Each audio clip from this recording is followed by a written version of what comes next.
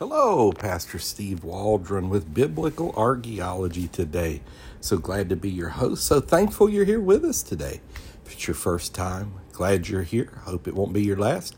If you're a regular listener, thanks for being a part.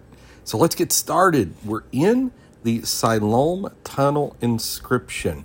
And what a fascinating bit of archaeology this is.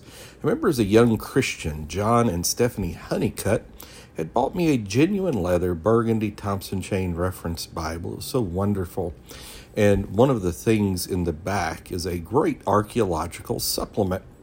And I remember this particular item of archaeology just captured my attention. And somehow it just really reaffirmed my faith in the Word of God.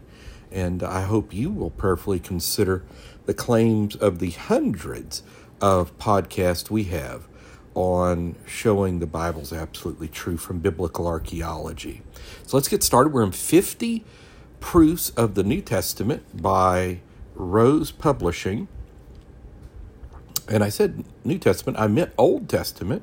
And it says this, the Siloam Tunnel inscription.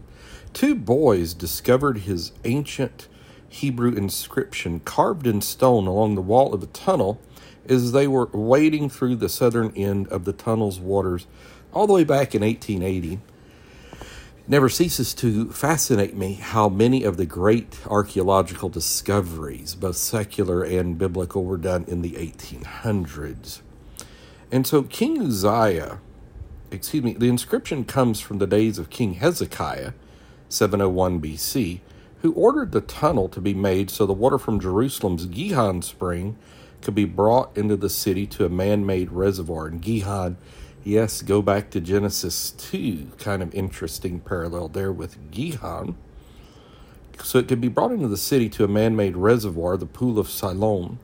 This tunnel provided water to Jerusalem during the anticipated siege of King Sennacherib of Assyria.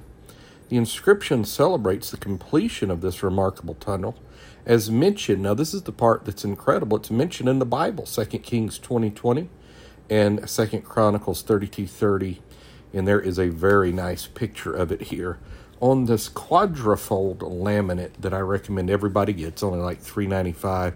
Pass them out like tracts. I mean, they're that good, convincing people the Bible is absolutely true. So we want to say God bless you and thank you so much for being with us here today on Biblical Archaeology Today.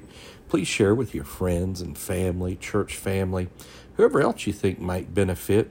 And subscribe. Please leave us a 5-star review. It helps so much people to find us. And join us over on Facebook and YouTube under New Life of Albany, Georgia. That is the church I am so privileged and honored to pastor. So God bless you. Don't forget to share with friends. And we will talk with you later. Hope to see you again tomorrow. Bye-bye.